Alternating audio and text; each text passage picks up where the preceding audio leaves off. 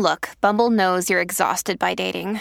All the, must not take yourself too seriously, and 6'1" since that matters, and what do I even say other than, hey?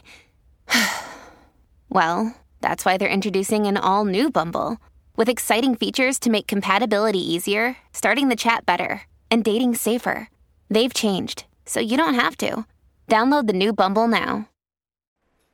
Hello, lovely listeners. It's Genesis, here to give you another update on the Rex health situation. Today is Sunday, August 7th, and I decided to record this episode today because we missed the live stream on Friday, where we were supposed to discuss the romances available in Witcher 1. I had been looking forward to it because there's so much to talk about, but unfortunately, just a few hours before go live, her doctors called me and said there needed to be a change. Let me back it up a few days. On Tuesday, everything went according to plan, and we were discharged from the hospital. She's still not awake yet, but she was medically stable.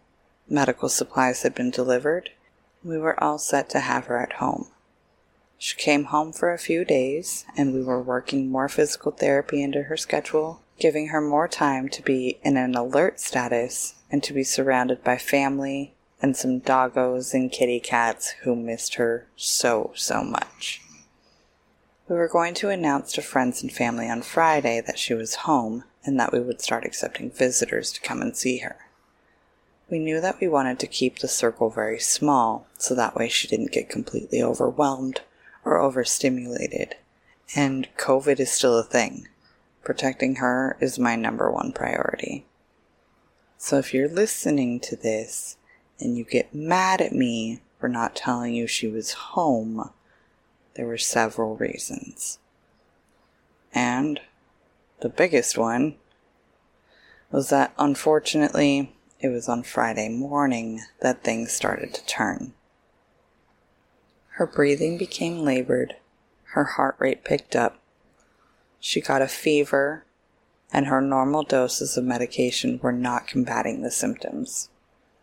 Without easy medical transportation and very limited resources for on-call in-home services right now, around noon, her doctors decided that it was unsafe for her to remain at home without being able to do blood draws and cultures and monitoring. We were readmitted to the hospital late afternoon on Friday. And that's when I had to explain to Vervada and Ben that The Witcher would not be happening that night. While at the hospital, they have increased a lot of her medications to see if they can get her back to a stable point. But as of yet, she still has a low-grade fever around 99, and her heart rate is still elevated. Not to dangerous levels, but much higher than it was before. Blood pressure and oxygen are normal. We just don't know exactly what is causing these elevated vitals. We are going under the assumption that her hypothalamus was damaged with the stroke that is causing these issues. We just don't know. So once again, we're in the position of waiting and giving her time to respond to the medication. Thank you so much for being patient and understanding when we have to cancel streams last minute, or you get a very not fun episode to listen to on a Monday morning.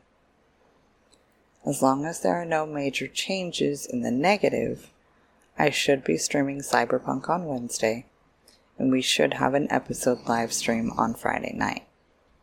We haven't decided yet if we're going to do Witcher or start our next game series, but we'll figure that out.